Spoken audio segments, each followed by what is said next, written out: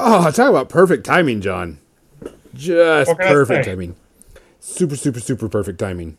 Welcome to another episode of More Than Dice. I'm Gonzo. I'm John.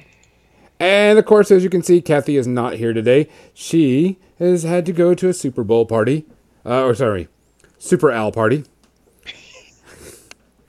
Superb Owl. Superb Owl party. And we, like it says, she messaged us, Friday? Or Saturday. It was like, oops, I totally forgot that I had to go do that. And we're like, no big deal. We're always going to do what we want to do. I'm not too much into sports ball. I'll watch it if there's nothing else on, but I'd rather do some other stuff. Type thing. And my boss is calling me. I bet you I won some money on this one. If you had halftime 10-10, you did. I did have halftime 10-10, so I think I just won $125. Hey, sounds good. I had 0-0, so I think I just won $125. Oh, because it's the last digit, right? Yeah. Yep. And my boss is just... What's funny, we'll break away from the podcast a little bit to talk about this. I'm not into sports, but a lot of people that I know that I work with are. And for fun, I like to just, go in with bets with them and stuff and just have fun. I don't mind if I lose money. I'm not betting a whole lot anyway. So, I mean, it's a lot of fun. And there's a lot of smack talking. And yeah, my boss is just now messaging me. He said I won some. But I only put like $20 on it, and you chose squares. And he's like, "What squares do you want?" I'm like, "I don't care, just whatever squares." And so my boss chose the squares, and he messaged me. He goes, "I hope you don't win a damn thing because I chose your squares." And then you did, so. Yeah, I just won $125. Hey. So I made $105 off of my investment. It's a good investment. If all investments were that good, then we'd all be rich. Yeah, so I thought that was funny. Which I think is hilarious. So, other than that, how's our stream going? Because I've got like a little mess up on my iPad. Are we doing okay? Yeah, it looks fine. Okay. Just must be my iPad then. John Spencer guy subscribed with Twitch Prime.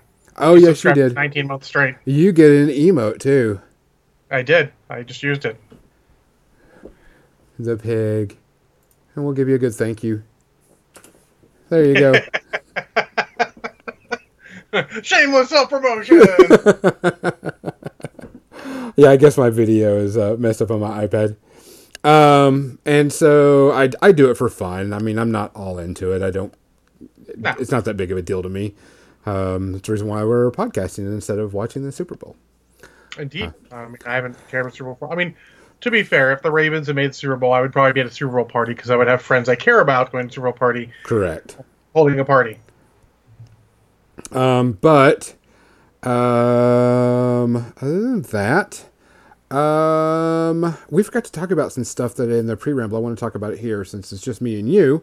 Well, let's hit our sponsors first. Yeah, let's get what was it called? The business. The business. Let's get the business. Because we're going to be having some Mo business pretty soon. For people that subscribe to our Patreon account, rewards will be going out shortly after this payment because we have new rewards for people. Our subscriber levels have changed, and our cool new More Than Dice magnets came in. So if you're one of our Patreon subscribers at that level or higher, you will get our new magnets. We also want to thank all of our cool sponsors, Creature Caster, for doing an amazing thing with us. Also be look out for Warfare Weekend. We have some new cool stuff that they're going to be doing for Warfare Weekend. We want to thank Techcraft Studios. Just talked to Dan. Yeah, I just talked to him this week for about Warfare Weekend, and he's like stupid excited about it because we're going to have some really cool things. We'll have some giveaways for him this month. And, of course, we'll have another giveaway from Creature Caster this month, too. I feel like we should have a giveaway today since no one's here. Oh, yeah. Since nobody's here, we'll do a giveaway. Giveaway. And then Muse on Minis for hosting our podcast and putting it out for people. We appreciate it more than anything. Also, if you buy things from Muse on Minis, make sure you go on there and on the discount code, type more than dice, all one word, and you will get 10% off your order, and we get a small little kickback from that. So, remember to follow us on Facebook, like us, comment there, like if you like certain things we put out, or if you don't like. Which, talking about that, go ahead. I did get someone message us, because last week we talked about a TV show called Kipo and Age of the Wonder Beast. And got a message and it was like, hey, what's that show that y'all were talking about mutant monsters? And I was like, mutant monsters? Oh, yeah, animals. I saw that. And I was like, oh. And it was a guy asking about Kipo and Age of the Wonder Beast. And he was like, hey, thanks up. He was like, I was like, thanks for listening. He's like, no, y'all are awesome. I drive a lot, so your podcast helps me get through my day. And I'm like, score. We did what we wanted. Which I think is really awesome.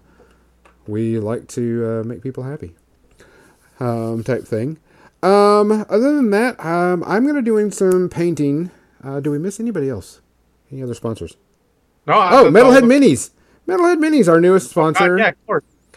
Thanks to Lynn. She will be selling our product on her website. We'll be selling our dice, our widget sets. We have extra trackers to sell.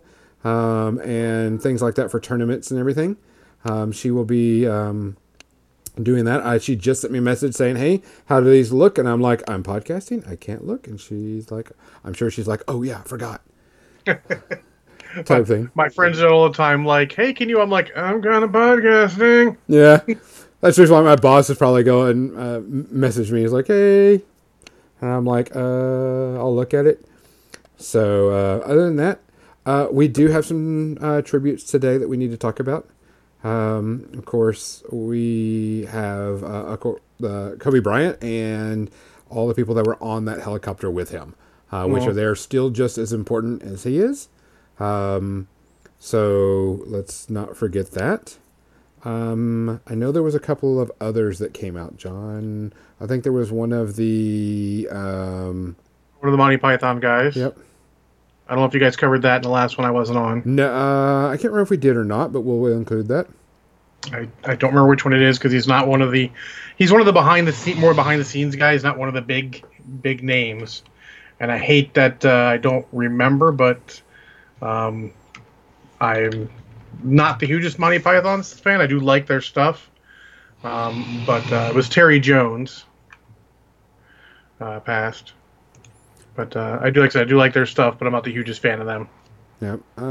What else? Anybody else I can think of?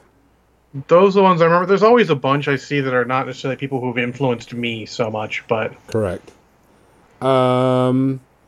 Anybody? If there's anybody we missed, we apologize. That's just kind of how we are. We kind of roll with it. What episode are we on, John? Since Kathy's not here today, that's like your job. I don't know. An episode that has a number. What number is great? Number is 100. I mean, come on. What do you want from me here? I showed up. I'm even wearing pants. Why don't you tell everyone what you're drinking? Tonight, and I just picked it up because I saw it sitting on the shelf, thanks to Erica finding it. A bottle of Winter Grind Coffee Stout by Mother's, which is based in Springfield. I like Mother's Winter Grind Coffee Stout. It's really, really, really, really good. I also tried, while you're looking up that number, I tried a new hard cold brew coffee.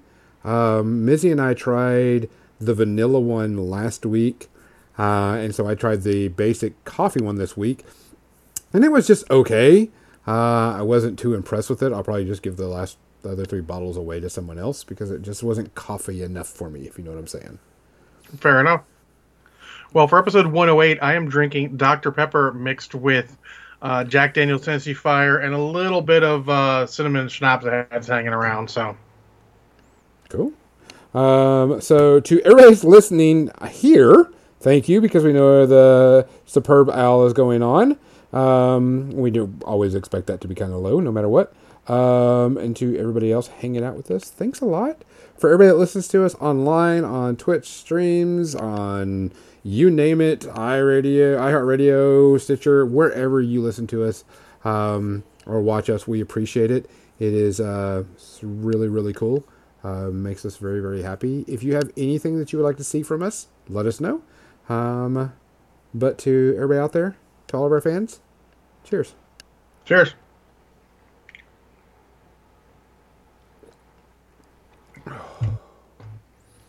Damn, that's good. Thank you, one FSD Snake, however you want to pronounce your name, for actually being in the chat room and live with us. We appreciate it.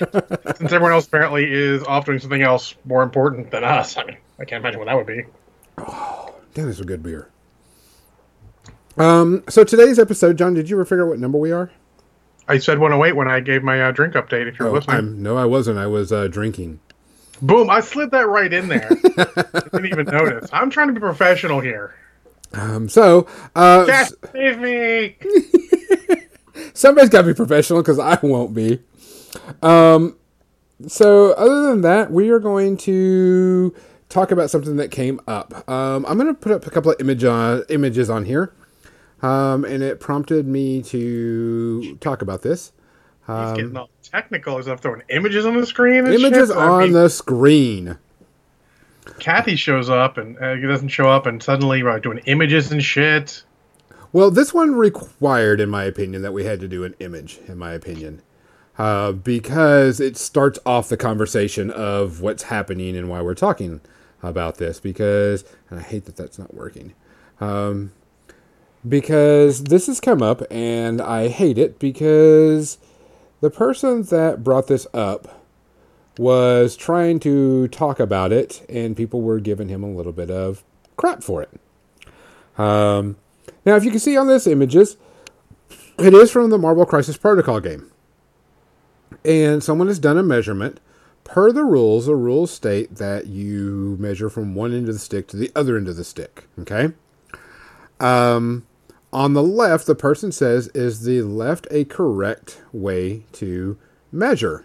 For people that are listening, he's got like the tip of the stick and the tip of the end of the stick. It's the same model being moved.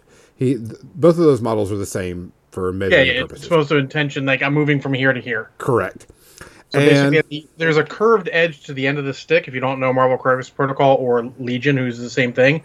And he's at sort of like the tip of the curve all the way on the left. And then on the other side of the picture, he's at the tip of the curve all the way on the right. Yes. And he brought this image up and he says, is this image the correct way? Or is this image? And the second image is where the model's inside the curve. Mm-hmm. On the starting position's inside the curve. Inside the curve. And then the ending position is on the outside of the curve, on the end of the widget, so on and so forth. And it kind of started a little bit of debate and started getting people talking. And I was like, I've seen this before. As a tournament player, and I brought this up, I actually did a pretty long post on it. As a tournament player, people will try to find any advantage to win. To bend and break the rules and change the thought process of how this rule works to benefit them. Now, Atomic Mass did come in, and they have got a ruling on their FAQ saying that Image 1, where it's tip to tip, is incorrect, but the rules state that a model has to start inside the groove. Mm-hmm. And then you can move to the edge of that, because you can stop anywhere along that measuring stick. And they've already said and ruled it that Image 1, where he's outside both on ends, is not correct, but he has to start inside. I get that. Anybody that has played this game, anybody that has done games like this, like Legion or whatever, and has seen any videos or read the rule book or any of that stuff, knows that you're supposed to put the miniature in that. I'm going to switch over to the paint cam so I can paint while we're working on this. Sure. Yeah, I agree that anyone should know that. I do want to say that, like, the second image is correct because of the way they ruled any portion of that, but it would not be correct for a game like Legion where you move from the end to the end, and if you move along it, you stop somewhere centered over it. You don't get to put yourself wherever the hell you want. Yeah. In Legion. Because there's smaller games, and they're the only games that move like that. Those are the only two games that move like that in all of miniaturedom, really. Well, it brought up a good conversation because they started talking about the guy going, and there were some comments, and they were right comments. People weren't being dicks, but they were like, "Oh, great, power creep has already made its way into Marvel Crisis Protocol," and they were saying, "Oh, great, the power gamers are here already and stuff." And I don't know the guy that made the post, but the guy has a valid point. As Congo! Hey, Congo, what's up, guys? As someone that has played in tournaments, you will find people will take any excuse to bend and interpret the rules. And I brought up the comment that this guy knows what's happening because he's had this happen to him before in other games. You can tell because he's already like pre-planning going, no, this is already something that's happened to him. Is my camera off again? Is it still? So it's not like a good faith, like, hey, I don't really know. Does this work like this? You're pretty sure it's a, hey, I'm trying to, I don't want to say game the rules, but find every tolerance point for the rules. And I also think that he's trying to make sure that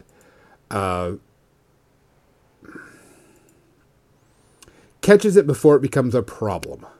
Well, that's a good point, too. I mean, they could just be throwing it out there. I mean, and that, again, not in good faith, but as a, hey, guys, does this work? Just to keep people thinking and get it on the radar. Correct, because there are times, as we know, people will take and do whatever they can to game the system. Mm-hmm. I'm trying to get my camera because autofocus decided to click back on, and that annoys me. I mean, something probably updated. You know how it is. Skype. Yeah. Autofocus goes on when you... Yeah. Okay. Which I need to paint white on his chest. And so I get it. I get it beyond belief. And it's sad because the rule set for MCP is pretty good.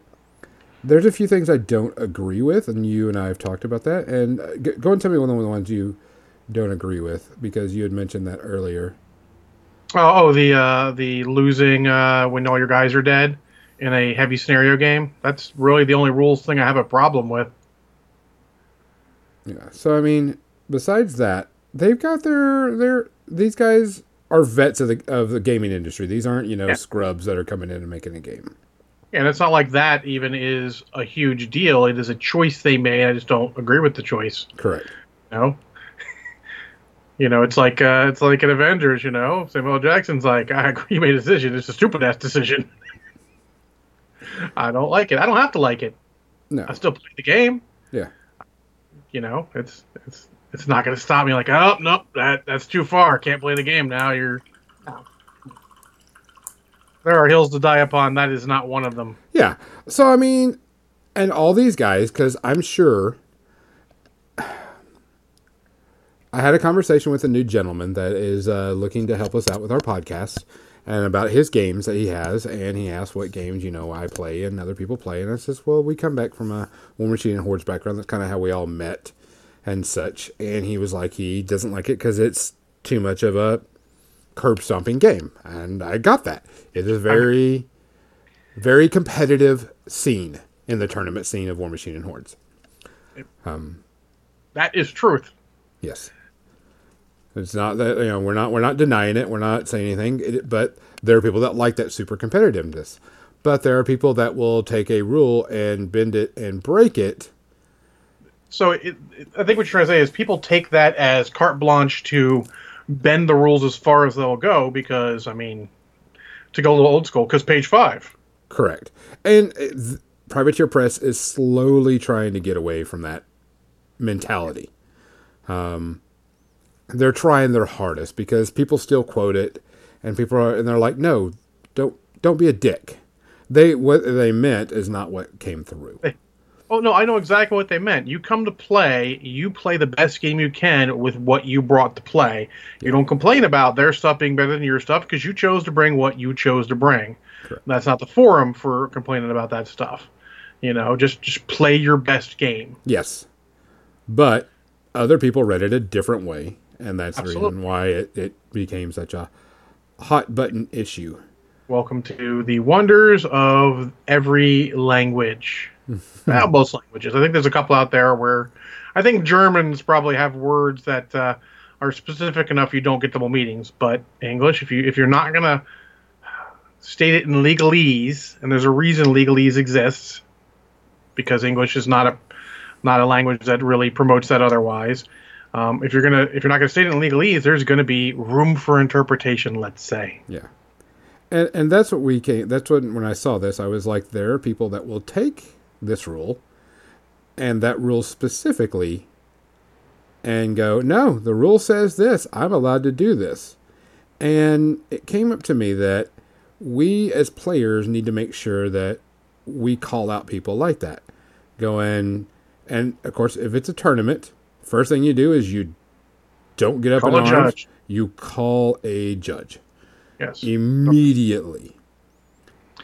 Yeah, start with a judge. Don't go anywhere else because the judge is the one who's going to make the call. Correct. No matter what it is, get him. It's his task to make the call there. Because any judge would have said, no, that's an illegal move. It's supposed to be this. Or at the very least, like, okay, we're going to call that illegal now, but I think you have an interesting point based on the way the word is that is worded. I will check later, which is how the best judges do it. Yes. Like, for now, we're not playing like that. And then, like, before the next round, they'll bring it up as a big point if they haven't found anything in the meantime. And, you'll go from there. Well, and that's another reason why I think it's great, or game companies come and run their own tournaments. Because they'll find these. 3 years ago, Guild Ball had a major tournament. Everybody knows, if they don't know, DC. David Carl was part of that and was doing stuff for them. And some players found a ruling in the system and broke it. And when they broke it, it ruined part of their tournament. And the Guild Ball people were furious. Because these guys gamed the system. So as an ex-GW mail order troll, part of my job was to know the rules well enough to give rulings on the phone. We would do that. Yeah. We did an email for a very short period, but not for a long period. I did those too, by the way, if anyone cares. And there's always the difference of rules as written versus rules as intended. And you can tell the people, as soon as you go, well, that's an interesting point you bring up. We should get some clarification, but I'm pretty sure they mean this. If they say the phrase, well, you don't know what the writer intended, then they're trying to break the rule. Correct. Because otherwise they're like, good point. Yeah, we'll see how it plays out later and not worry about that right now. We'll just play it as it seems like it's intended. Because it's true, I don't know necessarily what the writer intended, but considering you're trying some broken-ass shit, I'm pretty sure it's not that. Yeah. I'm pretty sure because I was thinking of other rules that this could have been done with. And the reason why things are written certain ways. Because I'm sure one of the things that came up, and the reason why they say it now in a lot of games, is wholly within or within. Type thing, because there's always that distinction of, does my model have to be wholly within or just within the effect? Every game now makes it clear whether within means within or wholly within. Some games use within and wholly within. When that came up, it was a bit of a thing, but now that it's out there, and the good that comes from it is now games take it into account when they're writing their rules. Correct. And I would say people talk about rules lawyers, but really in order to get through these, you have to sort of be a sort of rules lawyer, because lawyers work a lot with precedent. This ruling that the court made set a precedent that I believe applies to this. So you look at the rules and the FAQs and go, okay, they have obviously ruled against every piece of horrible, horrible horse shit anyone has ever tried to pull upon them. Obviously, they don't want this horse shit and fuckery in the game. So I'm pretty sure they're going to rule this way. That's a soft precedent, not a very good one, but it is good enough for a tournament. Correct. Because I've gone to really good enough for a friendly game. I've gone to plenty of enough tournaments that immediately during the tournament or immediately after it, game companies have FAQ'd a rule because someone had used that to their advantage. You mean like Kara Sloan and that Lock and Load? Mad she Dog didn't make it out of spams. that goddamn weekend without getting FAQ'd. Mad Dog spams. Yep. What was it? Moloch Karn missiles, where you could move in and out of control range. Oh yeah, to clear Fury down, then do your sidestep back in to have another Fury available to do something. I mean, some of these are very creative. Yes. And some of the guys put it out there, like we said, just to get it ruled upon. Yeah. It's just you've got to realize you don't bring that shit to your local store unless you want to catalog it to bring it to the attention of the designers so they can do something about it. You bring that shit to the big tournaments. It's sort of a difference, you know. If you come to the highest level and you bring your shenanigans and fuckery, people are expecting shenanigans or fuckery at the highest level, and the designers are looking out. They'll be like, okay, cool, you broke this, we're going to fix it. If you bring it to your local game store, you're being a dick. Yes. You're trying to be the biggest dick in the store, and congratulations, you have broken a game. Good job, take your meager winnings and enjoy. But, I mean, you don't need to do that. I mean, some people, that's how they justify their self-worth. Yes, and that's the thing. Because I've seen this. I know that people will, well, the rules say, and I'm like, you know.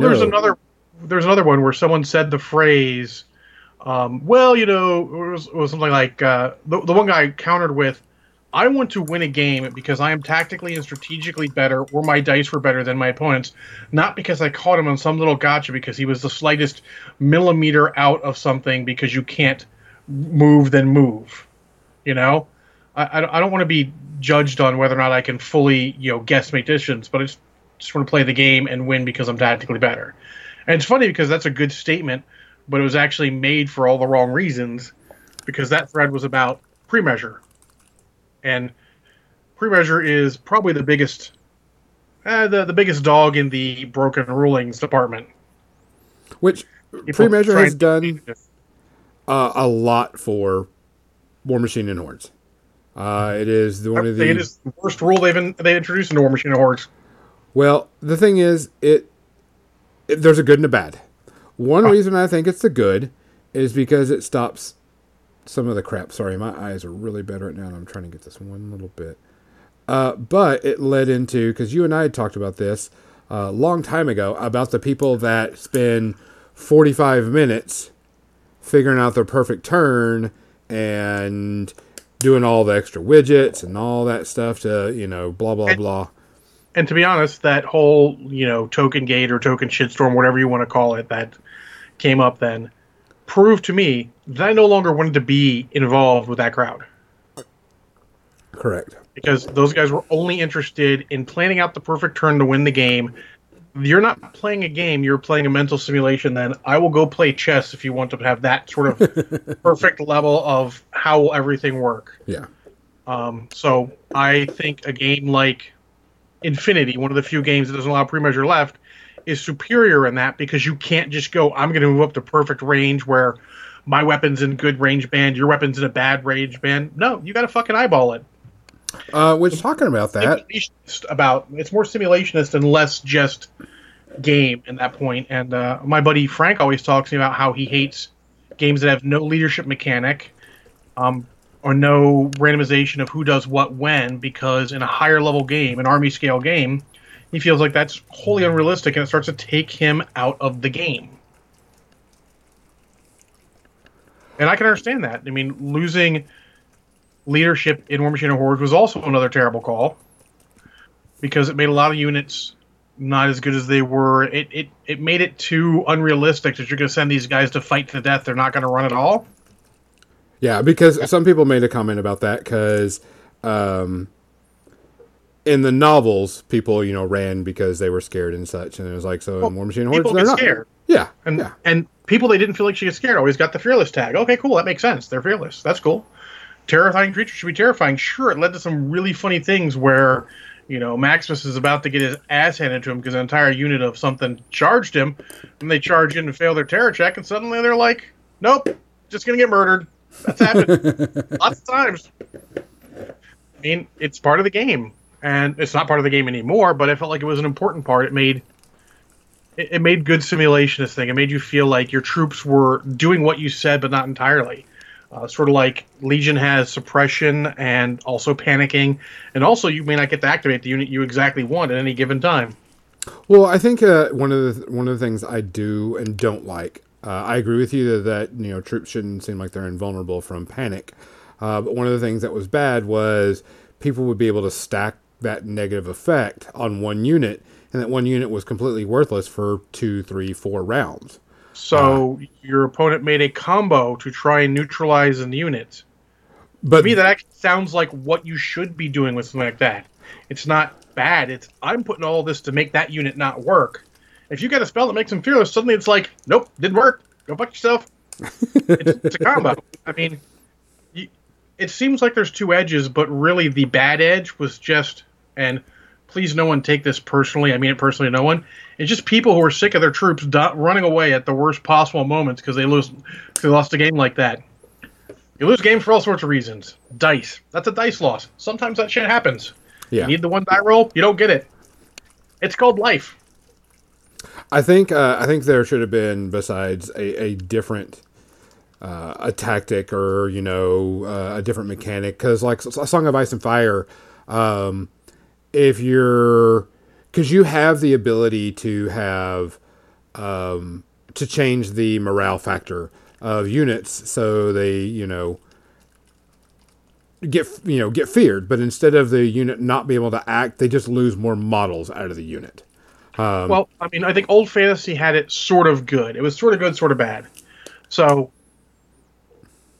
if you failed a fear test, you would just hit the enemies on 6s because you're scared. Okay.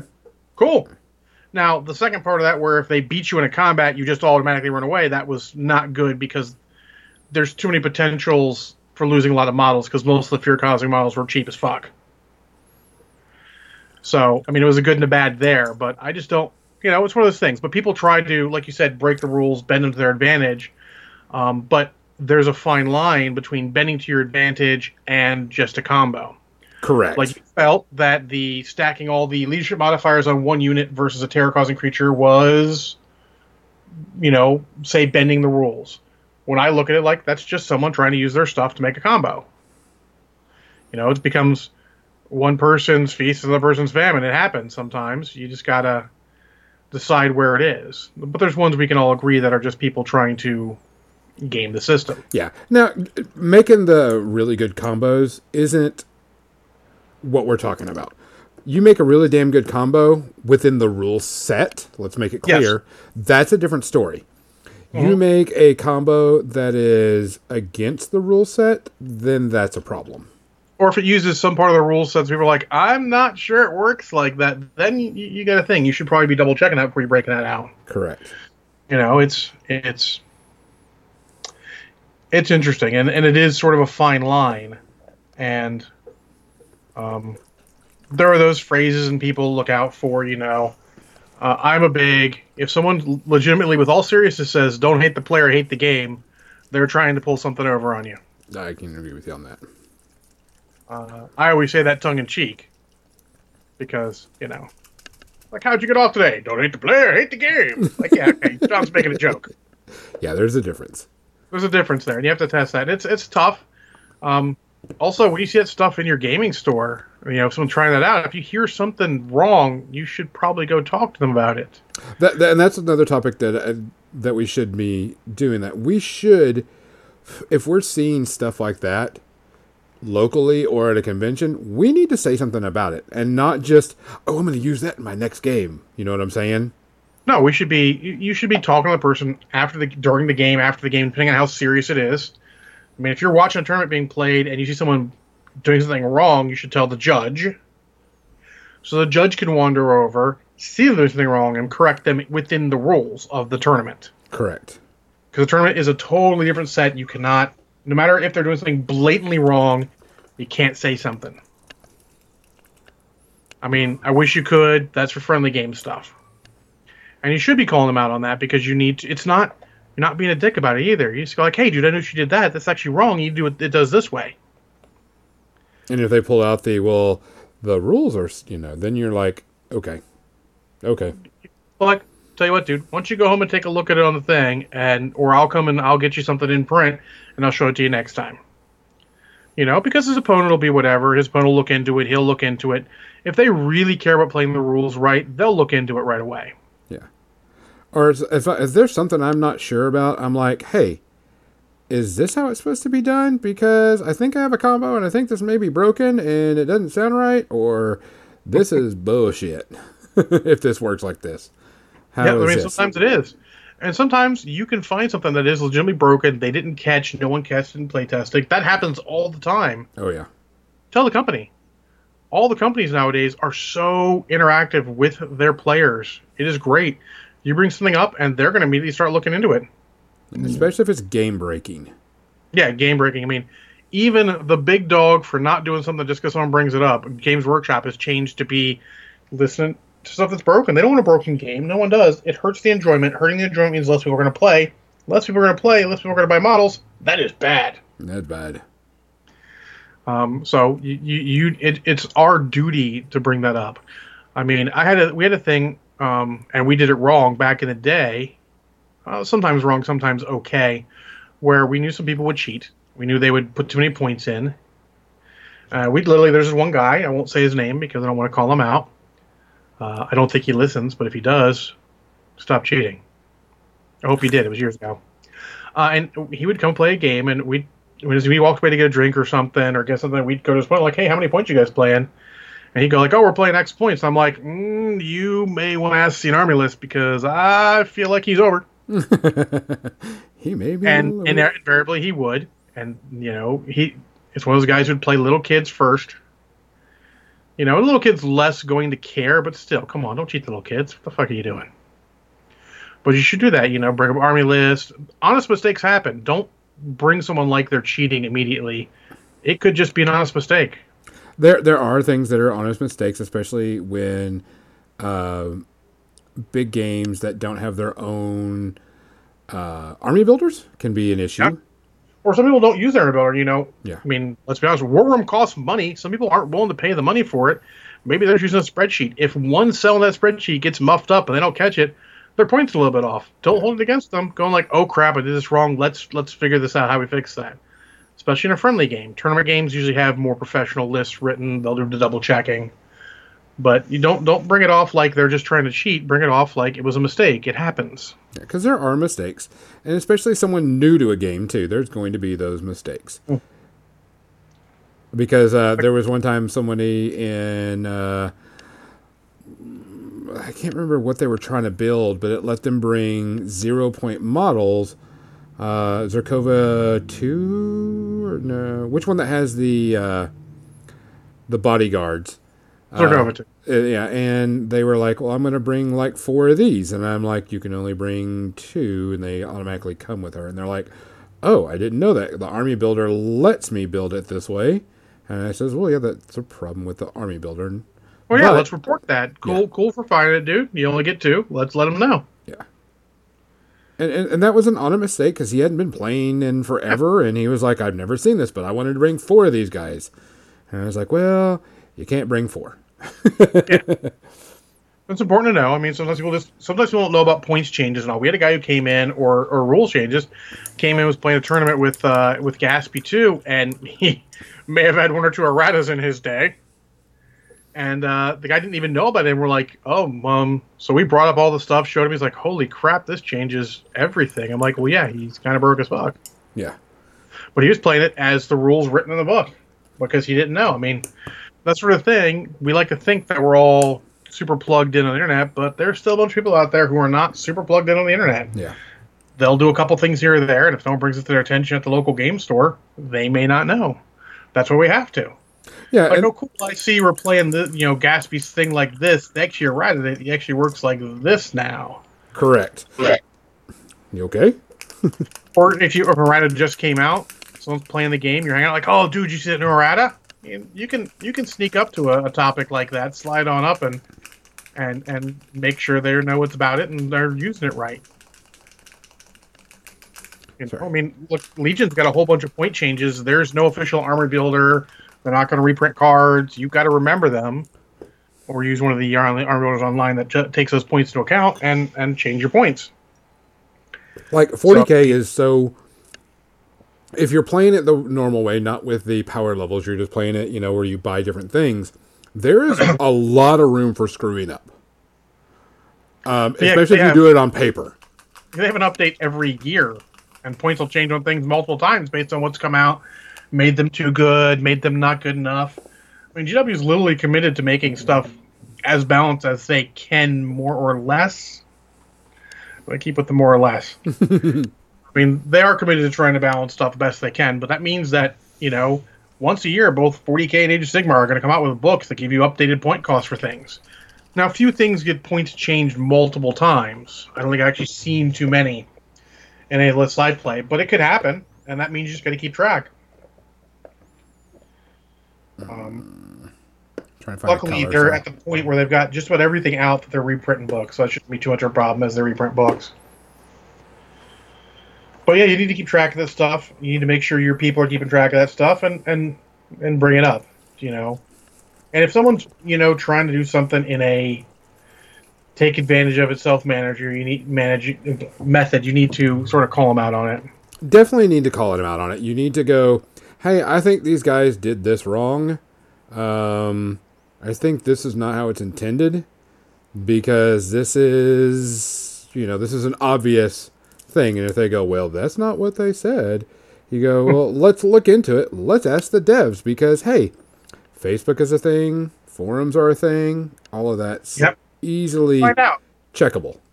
So we have a local, we have both a Discord channel and a Slack channel, and one of the guys was like, hey, how does this rule work? And I'm like, I think it's like this, but let me check some rules before I say that 100%.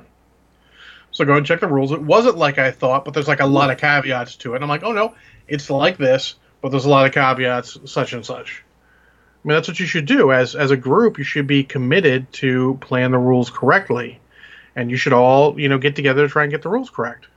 I mean, it's not so much about winning and losing. It should never be all about the winning and losing. It's about having a good time. Correct. Not Brushhead Dave and I, after Malifaux games, he'll be like, I played this rule totally wrong. I'm like, that's okay. I played this rule totally wrong. We'll learn. We'll look at stuff after the game. We'll figure it out. Because I'll be like, man, that seemed really good. And, I might notice in the middle of a game, and I'm just going to... Like, did I play that? Is that how it's supposed to work? Because that is balls amazing. Like, oh, crap, I messed that up. Okay. Well, I'm going to play it correctly from here on out, and then I'll tell them afterwards that I made a boo-boo on this. Most of the games, it doesn't really affect it too greatly. We all make mistakes until you get that sort of perfect level of competency in a game, and it takes a while. There'll be a lot of things that go a little crazy, maybe not work the way you thought, maybe better than you thought, maybe worse than you thought. It's easy to miss a word or misread a word in your quickness to try and play, because you're playing a game live with somebody. You don't want to spend forever reading the rule cards. Balance between time and, getting the game played. You'll make mistakes, but you need to, when you see them, you need to correct them and then go on. But that was something that I think, since Marvel is a brand new game, and it is starting to do tournament style stuff. And it's a very hodgepodge game as far as rules goes. It takes rules from a lot of different locations. Correct. And it's at the forefront where it's just now starting. People are starting to take notice tournament play-wise. And so there's going to be things that come up that are like that. They're like, hey, does this work like this? Because it was a tournament and blah, blah, blah. And like I says, the guy had a point. Because at some point in his gaming career, you want to say, that has happened. Mm-hmm. Somebody has ruled something in that, and it's just been a big pain in the butt for him. And remember, you think a rule works a different way, If you're in any sort of structured format, the organizer has the final say.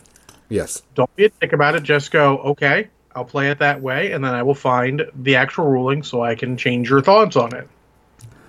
And like I said, if anything comes up, if you're at a tournament, make sure that you immediately talk to a judge.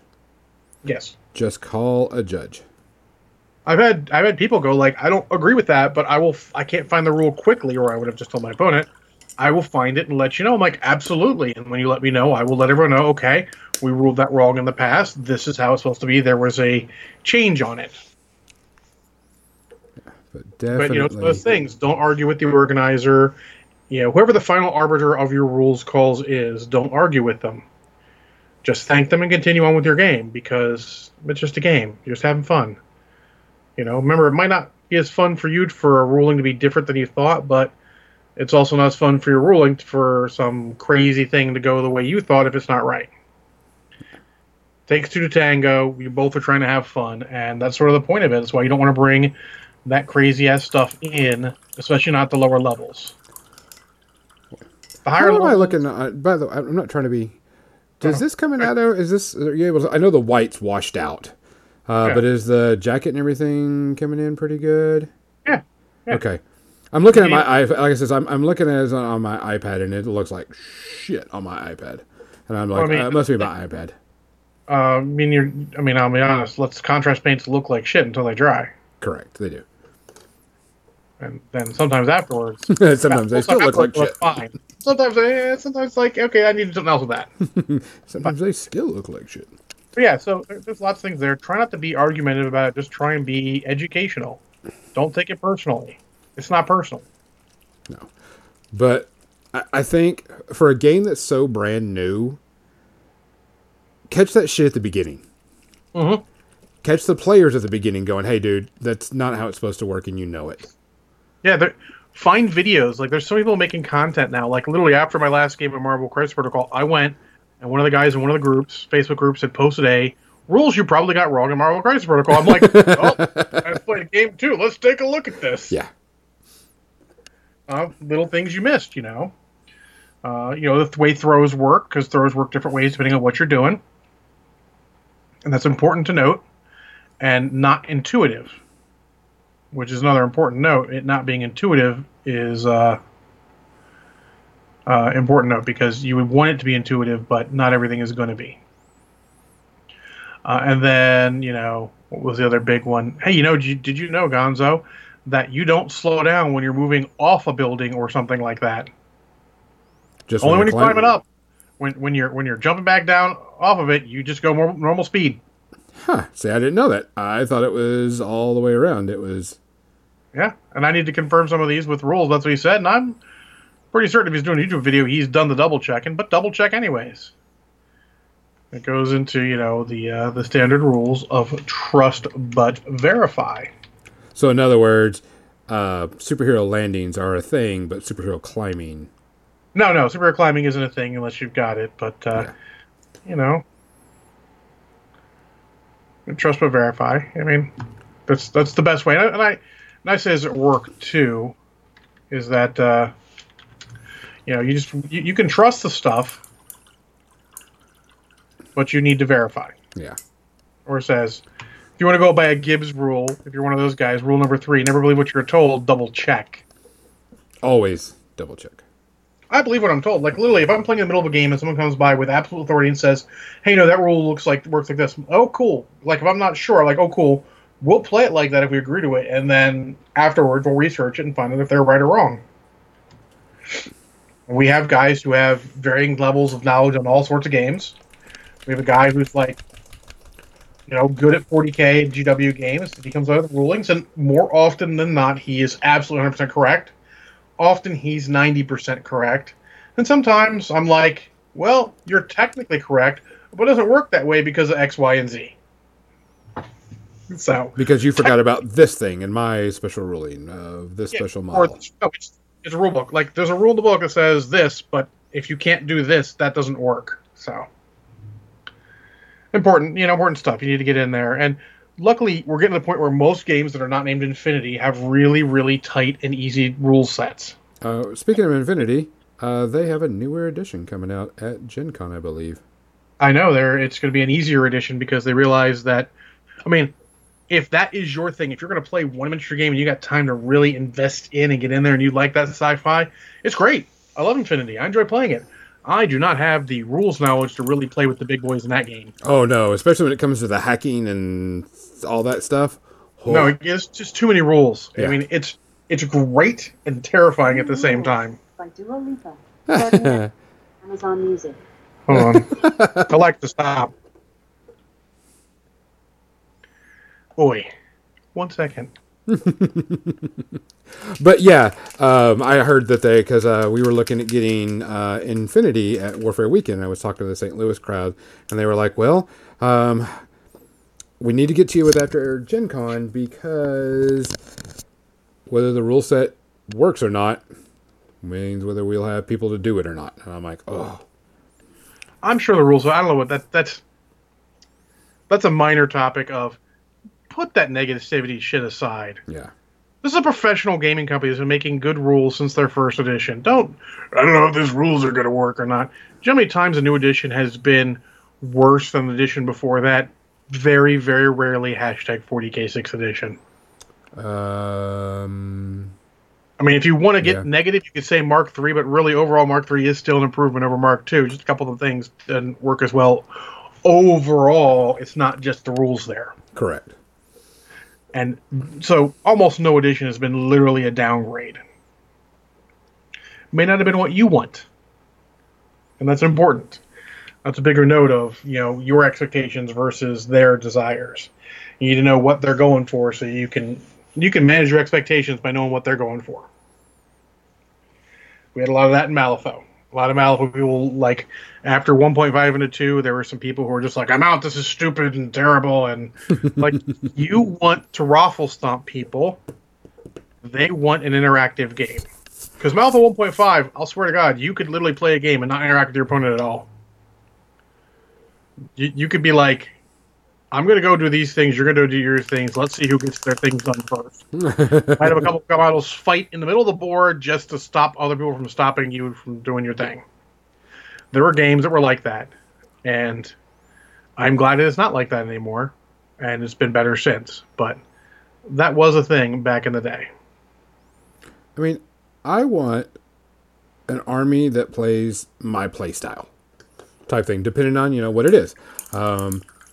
I don't usually play armies that are like necromantic or, recursion armies or whatever. I like either brute force or really fast armies. Kind of reason why I like Khador. And then, of course, I like Grymkin because it's off the weird, weird wild end, which is my style of play. I like weird stuff. And so usually when I try to find something that gets in that, and then I try to find the best of that, if you know what I'm saying. Okay, I'm not going to take this because it doesn't fit my playstyle. It doesn't fit this list or, whatever. And so what people will say is you like to maximize your benefits and limit your weaknesses. Yes, I do. That's gaming. I mean, you don't try and put the square peg into the round hole. Yeah. Unless you're John, sometimes you're like, I don't care. I'm using that square peg because it's awesome, and I'm going to fit it to that round hole. You just fucking see. Just wait. I mean, sometimes that's what it is, though. I mean, I know full well sometimes I am trying to fit a square peg in a round hole. Yeah. Trying to get something to work to see if it'll work. Yeah. But I mean, whenever I'm looking at an army, I'm always going to do that. I'm going to I think I got this model, this unit is going to work because of this reason. And then I'll bring it, and they're like, that's broken as shit. I says, no, you just haven't had someone play it correctly yet. Prime example, Mark II of Trollbloods. What was the name of their colossal? That provided a aura around them that gave, +2 against, range attacks. Can't remember it, and I had played Calandra. Colossal's a Mountain King, but I don't think it did that. It did. It had it at one point, but as it was written, it didn't apply. It applied to all models, not friendly faction models. So I put Selena and the Nis in front of them. And Selena and the Nis just walked up and shot as they went. And people were like, I can't hit them. They're like defense 17. And I'm like, yeah, that's the purpose. And I would pull up and, make these great, good combos and maximize all of my benefits. Prime example, Khador Doom Reaver spam with Vlad 1. His, spell, Science Importance, is a feat, and it turns normal models into badass models. And I'm like, I'm going to use every bit of my good advantages to where I think it's going to make bring more guns. Yeah. I can tell you, I have shot my way through Doom Reaver spans many times. People think I shouldn't have been able to, but just bring more guns. Yeah. You bring your range list against that, and then I'm like, well, shit, I know my range list can't take. I know I can't stand against your range list if you're going to bring. That's the reason why you have list chicken. But, yeah. But some people will say that's just broken or, that's bad. And I says, no. It's tactical. It's not bad. It's tactical. It is actually, from a game design standpoint, it's degenerate, though. Correct. I'm not breaking any rules. Type of troop and succeed, it's degenerate. It takes away what they're trying to do with the game. But every game goes through that. Yes. There's no way to stop it. You eventually put a troop out that's just so good with something that's like, this is perfect. There's no game immune to. Well, few games are immune to it. Most of them are skirmish level games. Yeah. But I mean, you should always maximize your strengths. But I think there was one point the Goblin Bellows crew, one of the rulings, and it was missing something or other. And I was like, previously before this is what it was. It's the same thing now. It's just, they're like, but it says, I'm like, now you're coming to that one phrase that we were talking about. But I go, you're using this to your advantage. Yeah, I mean, yeah. Like, there's using to advantage and actually there's actually having a rules discourse and then just trying to defend a position of trying to use stuff to your advantage. So just be careful what you're doing. Make sure you understand why you're doing what you're doing, what your goal is for that rule, and make sure you're using it right. Yeah, if something seems too good, as they say, it probably is. It probably is. Or you're playing 40K. Sorry. No, and you're right, because that came up as a hot button for me this week, because they asked why I wasn't playing 40K. I was playing Kings of War at Shiloh Slaughter, and I was like, well, I have my Kings of War, and people hate playing against my 40K army. And they're like, what do you play? And I go, I play Tau. And they go, oh, okay. And I'm like, I maximize my list. I put a shit ton of drones in there. So it's, it's a pain in the butt to shoot off the table. You can't. Hashtag bring more guns. Yeah, hashtag bring more guns. And they hate that. And I was like, well, sorry. Should I shoot an army with guns, with drones off the table? Start by shooting the drones. Yeah. I manage my expectations. I'm going to shoot my shit guns first at your drones.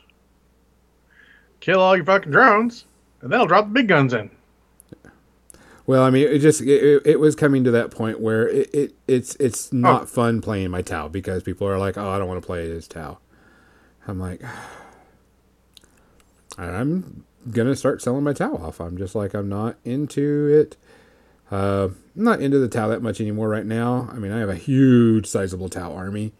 But I do have a decent Grey Knight army, and I heard the Grey Knights are actually pretty decent now. Most people are playing Kill Team right now, so I don't know. I know my cousin, my second cousin, Ben, is playing Grey Knight, so I gave him all my old Grey Knights. Dropped it off today. I'm like, hey, here, have some Grey Knights. He's like, they're all metal. I'm like, yes, I'm old school. Yes. I forgot to mention that, Gonzo. I actually got to play my role-playing game. We had our first sessions. Oh, did you record it? No. I wasn't going to bring a new group into recording. That would have been a little weird. Oh, gotcha. Which, talking about the recording? I'll get used to the people beforehand. That's probably a better call. We started our one ring, and we started our 0.5, because we were playing, they were playing the starting adventure in the book before we, commit to the big adventure, which is what I always do. I always start off with a small adventure so people can learn the system and, blah, blah, blah. And then at the end of that, they're allowed to change their character up. Not with XP, but, okay, I want to change I didn't think that this skill was going to work the way it was. The okay, these aren't all working the way I thought they should. Correct.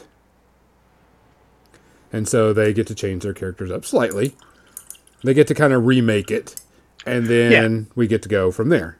They still get to keep their XP, but they don't get to use their XP to, change up until they change their base character back to the way they want it. No problem. No problem whatsoever. Yeah. And that went off really well. It was actually a really good, fun role-playing session. Yeah. I mean, we have 6 people in the party, so... Which, talking about 6 people in the party, all of them started making Hero Forge models. And so we're printing the party off, because there is a battle mat that is used with One Ring. And we're only missing one party member. And I printed off a bunch of the miniatures for them, which I told them I would paint up really quick once I got it all done. But it was an interesting thing to have everybody print. Everybody went to like Hero Forge and printed, made the miniature, sent it to me, and said, "Hey, reprint this for me." I'm like, "Yeah, of course I will," because you have a mat with the One Ring where you're choosing which positions you're in and such. So, I haven't done a character for mine, but I mean, my character is, not super combatant, so I can use any model and just find cover. I told the Star Marine that. I'm like, okay, if shooting starts, I'm going to run away. Like, running's what you do to get there. I'm like, false. You can go shoot. I will go find a computer and make their life a living hell. So. What time is it, by the way? Oh, it's time for movies. I have a decent selection this time. Let's switch over to... We missed one last week, and you have a lot of movies to talk about? I'm shocked. This is my shock case. One of them that you and I have to do. Yeah. So let's see. Let me get to my section. How many do you have today? I can talk about a ton if I need to. I have, let's say, at least 3. I can talk further if I need to, because I watch lots of movies sometimes. Well, let's save the one we got together last. Sure. And stuff. So I'll go and go. I got at least 3, 4 that I can do. Let me write it down. I can match you or do less, whichever. It doesn't really matter. I got some I talk about other places or don't need to talk about, and some I do want to talk about. Okay. I have another anime to talk about. How about that? Oh, The Adventures of Gonzo and Anime. Is it fan service? You'll have to find out, because this is going to be interesting. So let's talk about something. I don't know if you've reviewed it yet or not. Godzilla King of the Monsters. Yeah, saw it when it came out. Yeah.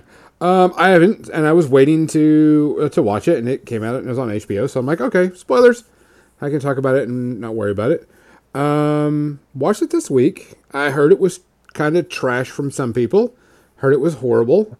Heard it was meh, and then heard it was like, okay, it wasn't bad. Friends anymore because those people are wrong. So I went in, pretty much going, hey, it's free. I'm not paying for it. I'm not worried about it. I'll spend my hour and a half and be happy. Hour and a half, that's cute. Or however long it was. 2 and change. Oh, was it 2 and change? Okay, I just remember. I'm just saying hour and a half because that's the kind of standard.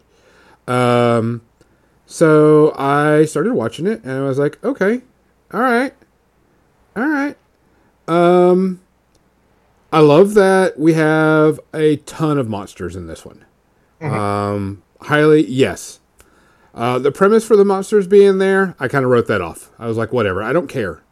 I don't care why the monsters are there. I don't care why they're rampaging across the planet. I don't give a damn.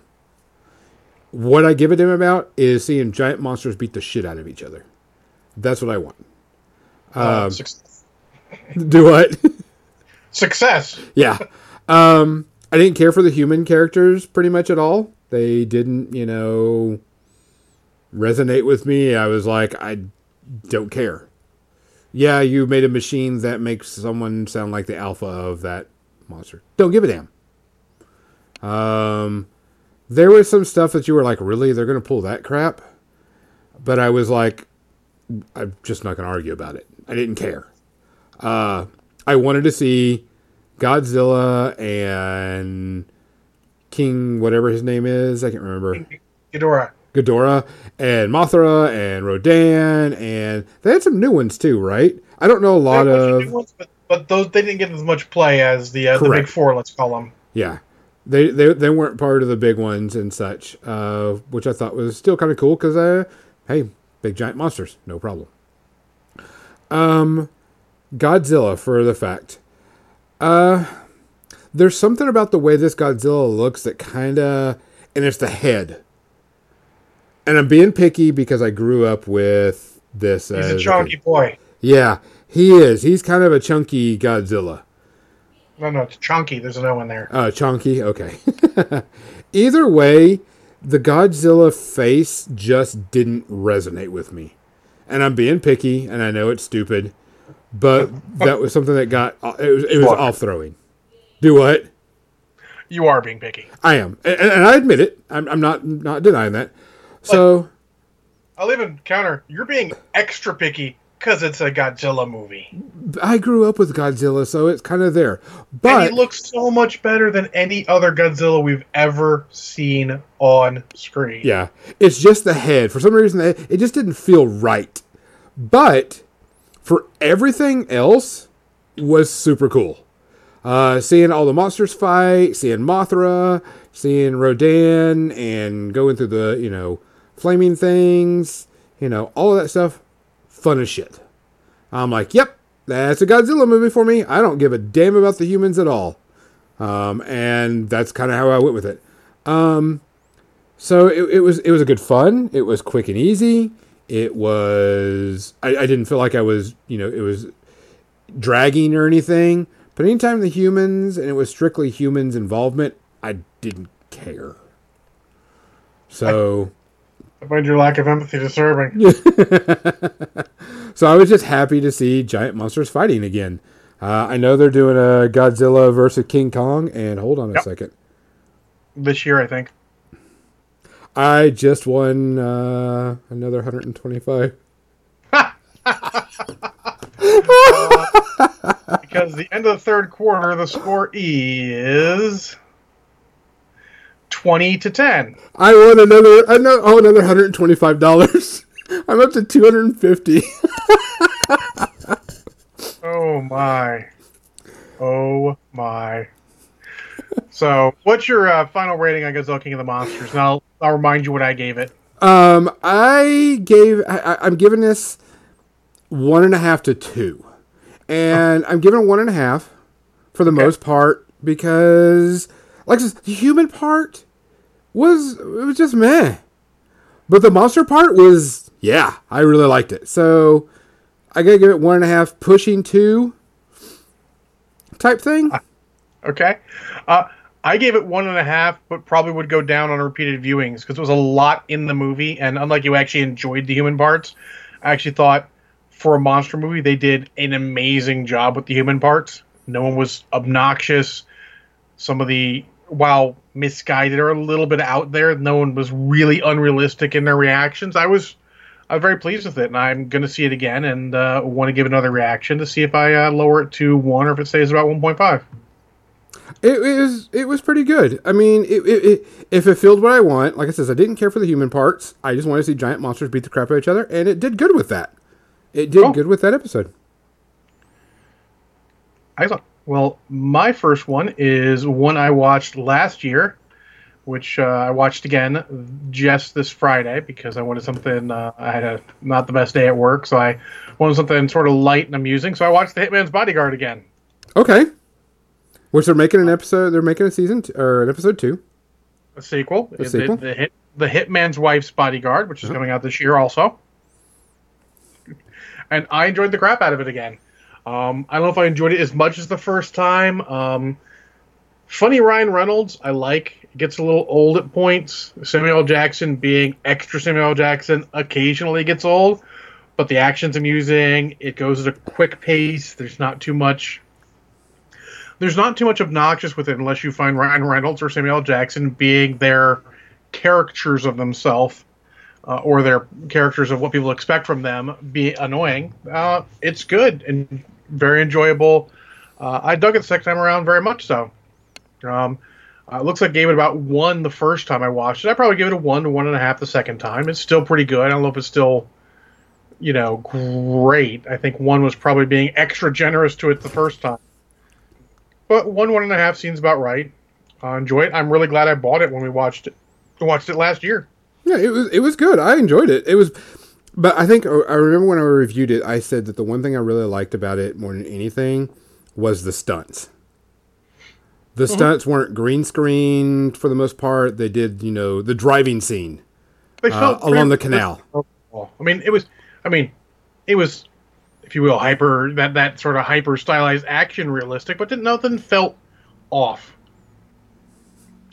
I mean, I felt this was definitely a better movie than, what was that fucking movie? Did I review that movie with you guys? Which one was that? I didn't even put it on here, did I?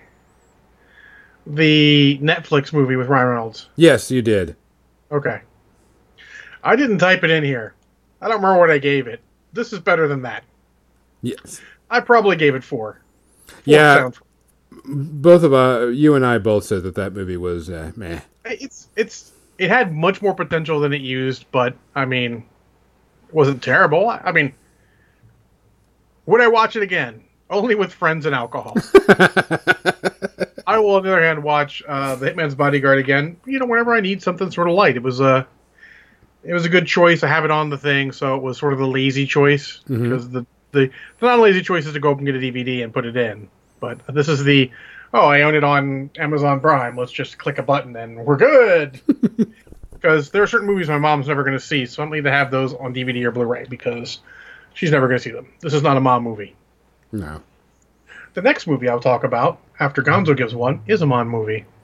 I'm going to talk about the anime. I'm not done with it yet, but I'm still working on it. That's a good sign. It means he thought it was okay because he's not done with it yet. So it was on and it's on Netflix. Is it wrong to pick up girls in a dungeon? It is a fantasy anime where adventurers have levels, and the premise is the gods came down to the planet and are now being worshipped by humans, and if you're worshipped by a human, you can give them special powers, and they go down to dungeons and defeat monsters, and so on and so forth.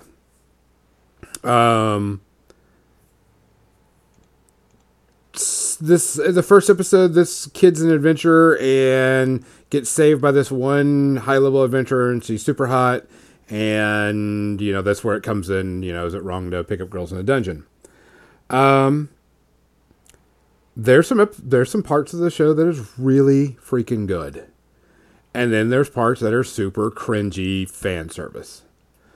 Whenever it's not fan service, I really, really like it. It's a lot of fun.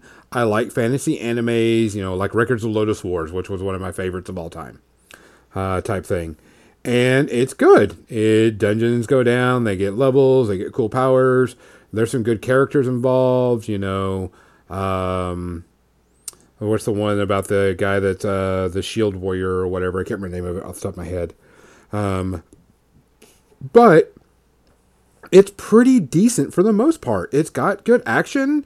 It's got good story. The characters are relatable. It's interesting. And then you got, let's have an episode where half of the female characters are in the communal bath area and we're like barely showing enough to, and I'm like, oh. But it's an anime. Yeah, it is an anime. Or there's here, look, I've got really big boobs. Let me check. I'm like, ugh. But I get it. That's part of the stuff that, that's not me. I get it. But for the most part, I'm okay. I'm going to continue watching the rest of it. I had a good time with it. I like it. I like where it's going. I like where it's headed. It's got interesting aspects. So for right now, I'm going to hold off on it until I get through the entire seasons that I'm watching. But preliminary, 1.5, maybe 2. It's just certain parts, me, I can't stand fan service. I don't care to see anime boobs. If it's relevant to the story, okay, I get it. But you can tell that fan this service is not always just about boobs. You know that, right? Yeah, but you understand what I'm saying. I mean, the most prevalent non-anime source of fan service is the hallway scene in Rogue One with Darth Vader. That is pure fan service. So, I mean, it was just... I'm just like, ugh. But I understand where you're coming from. That's not the content you want. You don't Yeah. like the Japanese nicely perversion? Correct. I don't 'Cause want to they see have panty shots. I don't want to see things. down boobs. I want to see stuff like Cowboy Bebops, you know. I want to see that stuff. Because you can still have Well, sexually appropriate things. I regret to inform you that Cowboy Bebop is in the minority, not the majority. Correct. And I haven't watched anime in many, many years, but it ain't really changed. Yeah.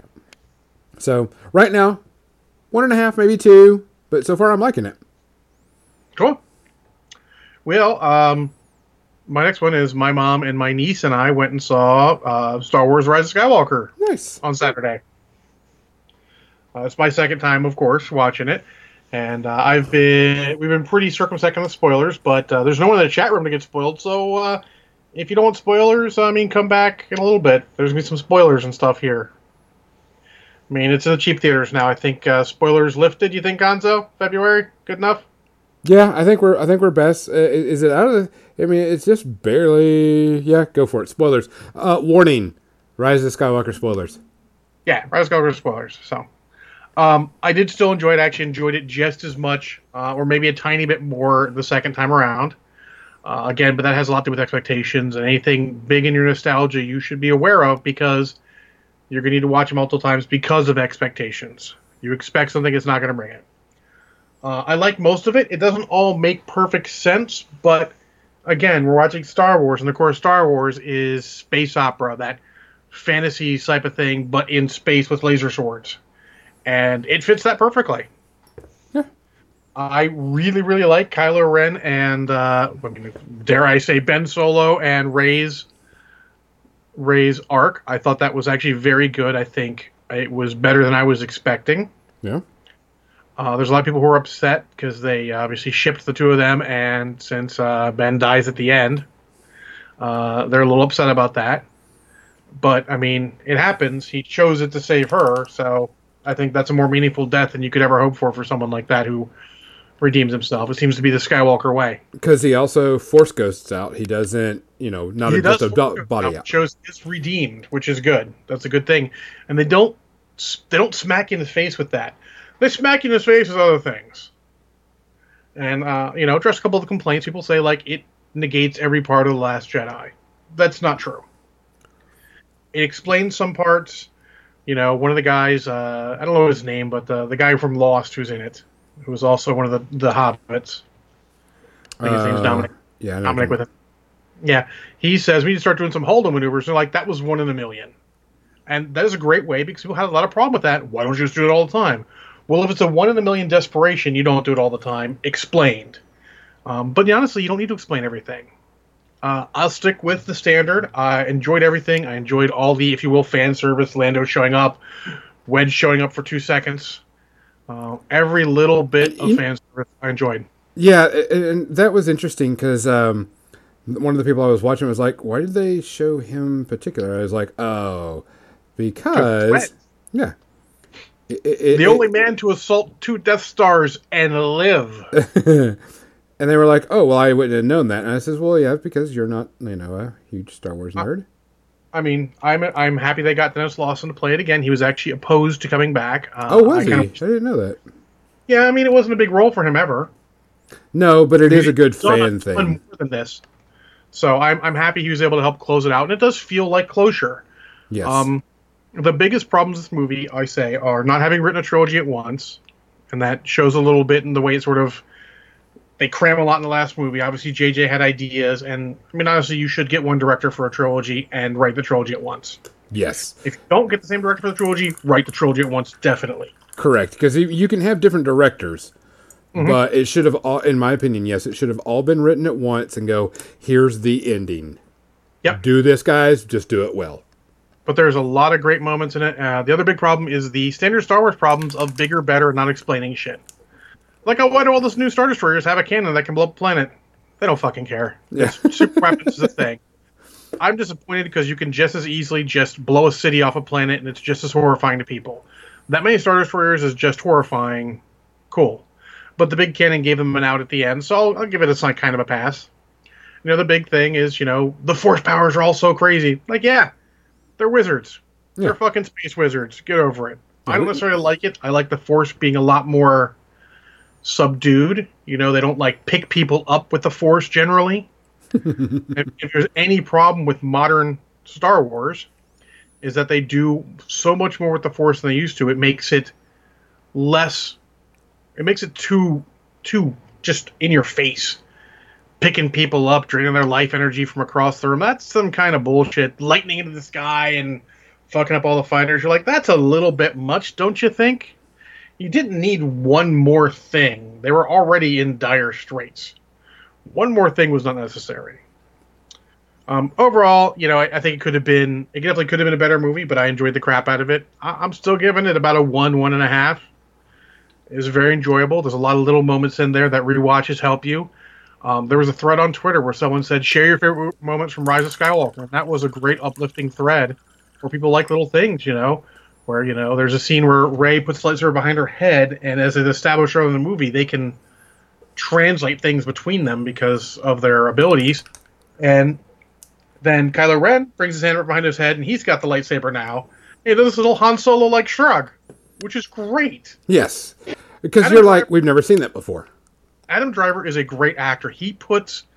When he finally embraces Ben Solo at the end, he puts a lot of Han Solo into his actions. Yeah. It is great. And I would like to see him live through that. I would like to see more movies with this. And I think the only thing Rian Johnson has to answer for The Last Jedi is not giving us Rey and Finn and Poe running around doing stuff, because that was awesome. Yeah, that was actually pretty good. Great chemistry together, and I would have loved to see an entire movie of them running around doing adventure. Yeah, I could have seen that. Them three, well, 4 went Chewie in there too. Put Chewie in there. Chewie was good. Yeah. But I enjoyed it. It's good. I think it's a good thing. I can't wait to what to do next. I'm glad they're closing that out. I wish they would go further into the future rather than the past, but that's something we'll discuss shortly. Gonzo, you want to give one more before you do our dual one? Yes, I watched the new Aladdin, the live action one. I'm going to say first things first. I've got some paint on my brush because I had to do this because it was bugging the crap out of me. Sorry. You will never have another better genie than Robin Williams. I don't care. No. You just can't. It's like the Joker. You can't do what someone else did. You have to do your own take on it. Yeah. You just can't do it. There's nothing that you can do about that. But you can't fault for them for trying. For the simple fact that, okay, Will Smith, we give him plenty of shit because of, Welcome to Earth, and whatever. But I love that movie. That movie is so terrible.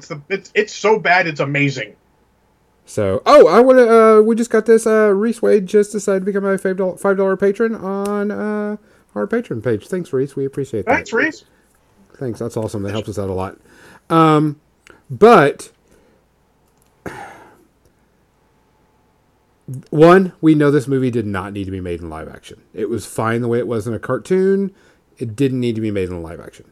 I get it. But Disney's doing it. What they're doing. Correct. It is. So we can't do anything. We can't do anything about it. Blah, blah, blah. The characters were all okay, but there were some flaws with it. Will Smith as the genie, he tried really, really hard. He really did. But you can't hold a candle to Robin Williams in that role. Yeah. Will Smith always gives his A game in any movie, I feel. Yeah. And I can't fault him. That's too big a shoes to fill. That anytime I heard him speak and say lines from the original one, it was Robin Williams in my head, no matter what. So I can't fault him. I don't hate him for that. I'm not, mad at him or anything about it. So that's just going to have to be what it is. What I did have problems with it is there was 2 extra songs that had no need to be there. They added too much. They changed some of the basic fundamentals of the characters, like the way they did the first wish, how he tricks Genie into doing it. You could have just left it the same way. There was Genie, and since it's out on Disney Plus, I'm spoiling, Genie becoming human and dating another human. really? Did we need that? You could have just left Genie having the ability to have Genie powers and being free again. It just felt off. And the part where Jasmine and Aladdin are escaping the guards and running away, there was in that scene, that whole scene, there were a part where they speeded up the tape. And you can see you can tell that they speeded up the film to move. And I was like, it just felt wrong. It felt off. Did it feel like that one scene in The Hobbit, the first Hobbit movie, where they're running around in Goblin Town, just felt like everyone was sort of fast forward faster than they should have been, and it should have been yakety sax playing in the background? Very much so. And so I was like, it was wrong. It just was bad. What they did right is it's a beautiful movie. Sets are really cool. Great costumes. When Prince Ali's coming down and everything, great. It was really reminded me of like a Bollywood film. Elaborate costumes, everything going. Really, really good. Really glad they got ethnically appropriate actors for it. That was hats off to Disney for that. Yes, 100%. Which is what they're doing also with Mulan and all that stuff too. Well, yeah, Mulan's already there. That looks interesting. I probably won't go see it because I haven't read. It's me. No Mushu, I'm not in. No singing, not in.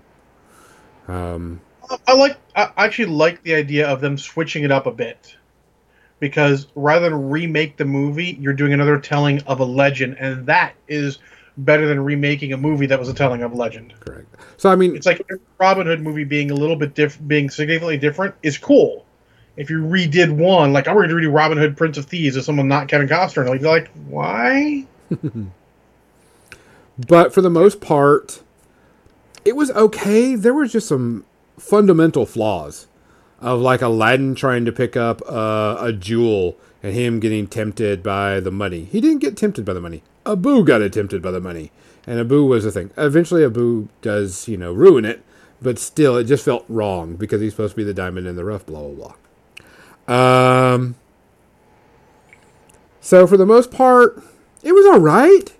I did start The Lion King, but I didn't get a chance to watch it all the way because I had to clean house and rearrange a bunch of furniture in the house. I get new couches this Saturday. Woohoo! New couch and love seat. Can't wait for it. But I'm giving it I'm giving it 2 to pushing to a 3. Because there was just some fundamental things. Like they tried to make Jasmine, a champion for the girls. I get it. I understand it. But that's, there was a reason why, he makes her vizier or makes her sultan instead of saying, well, I'm sultan, I can change that and she can have what he wants. I understand the reason why they changed it where she's sultan and she can do that. I get it. But it was just kind of a fundamental break from everything. So 2.5, 3 space harpies, in my opinion. I won't watch it again, that's for sure. Okay. So it was like a meh. Okay. And then we got our together one, since we're coming down to the end of it. Yep. And that's Picard. Yes. It actually came out for free this week. I watched it last week, but it actually technically came out for free this week because I'm like, hey, if you're going to show it for free, I'm going to watch it and see if I actually want to get the CBS All Access to watch it. Spoiler, I do. Yeah. I have the CBS Access, so I watched it. I liked it. Yes. To me, I'm glad that they're moving away from the old Star Trek to the new Star Trek stuff, because I also like Discovery too. And yes, this is the Picard show. And here's the thing, but I liked everything that's going. You see more of the world, you see more characters, you see more of everything. What I love more than anything is the fact that since it's future, they tell you what happened in the past and everything. They make you feel like the world has continued to gone forward. It's not just Picard retired, the world stopped. Yes. Picard unretires, does action, the world begins again. No, you feel like stuff went on in the background. It gives him a great reason for not being in, for retiring for Starfleet. It fills in that backstory. It even fits in with what happened to Spock in the first J.J. Abrams Star Trek. that all fits in. Yeah. I thought it was very well done. I heard some people say, like, well, they completely ignored parts of the new Next Generation. Like, if they did, I didn't really notice it because I like the Next Generation. I've watched every episode of Next Generation probably multiple times, but I'm not like a super stickler for any sort of this happened and this happened. I really, really enjoyed it. I had a blast. I thought it was really fun. The characters were interesting. Everything kind of fit.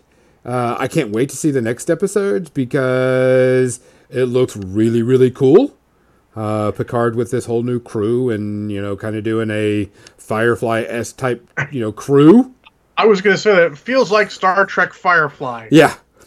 But I'm okay with that because we never got multiple seasons of Firefly, so I want more. Yes. I liked it. Hard. It's one of those things. I like, and the feeling I got from that was when, just as an analogy, when Amazon started the Grand Tour with the guys from Top Gear, because they couldn't do Top Gear anymore. Yep. It felt like a bunch of old friends coming out and getting back together. Patrick Stewart doing this role is like an old friend coming out and getting it back together, and it's great. Oh yeah, it felt very familiar. I'm not a huge Star Trek fan. I like Discovery, and I know Star Trek. I'm just not, I'm not, all into it. But I liked it. We need better sci-fi TV shows out there. I wish it wasn't on CBS All Access. Star Trek than a lot of things. Like, people love Deep Space Nine. Happy love Deep Space Nine. Deep Space Nine is very well done. It's not Star Trek. No. It has a lot of things that Gene Roddenberry would not have liked. And yes, we have to move beyond that sometimes, but you have to understand it's in the Star Trek world, but it's not Star Trek. So this is actually Star Trek. Picard is maybe the most Star Trek captain that ever Star Trekked. Yeah. Like I said, I like it. I want to see more. I hate that it's on CBS All Access, which is kind of annoying. And kind of expensive. Yeah, and kind of expensive. Or not nearly the content. I mean, they got a lot of TV show content. I don't want to really diss that they don't have content, but I'm not sure I'm going to watch it all weekly. Correct. But now I know I wish to see it definitely. So at some point, we will be watching it. Me and Bania on the Roomie will be watching that, and Discovery. We'll probably get it, and over the course of a month or two, we'll just binge it, knock it all out. Yeah. Do a 7-day trial. No, not that quick. I don't do stuff like that. But I mean, like, we'll pay it over, 2 months or so. We'll pay 2 monthly fees, and then we'll have everything, seen it all, and then maybe we'll cancel. Maybe we'll find enough content to keep it. I doubt it. Yep. But I mean, that's the thing. It's hard, and their price point is weird because they got commercials at their low price point. If their low price point with commercials was actually their price point, I don't think I would just probably get it, and I'm lazy enough to leave it. We did have people come in, and Hypersonic, you sort of came in the end. Just got done talking about Picard with no spoilers. We both liked it. I would say tentatively at this point it's zero space herpes. Zero space herpes for me too. Also, it was fine for what it was. It was very good Star Trek feel. I was happy with it. Can't wait to see more episodes. Yeah, absolutely, and it intrigued me enough. I'm gonna tell my boss to go see it because he's a super big Trekkie. He is absolutely. He's a big enough Trekkie that he tells me to call him a Trekker. And we actually went over by 4 minutes, which is not a big deal. We were used to that. For More Than Dice, we appreciate everybody coming out here and listening. Be careful because we are going to have some brand new news coming out about More Than Dice. That's going to be going forward. So new stuff. We got some really cool stuff coming up for a bit of our viewers and everything. So I'm Gonzo. I'm John. I'm Kathy's Kathy. not here. Oh, God. Your Kathy voice is terrible. I'm Kathy. Guys, thanks for coming out and listening. We appreciate it. Wish I would have come in earlier. Come back at 7 o'clock. Yeah. Get the pre-ramble. Yeah. It's super sweet. Totally legit. Oh, wait. That's my other podcast. Sorry.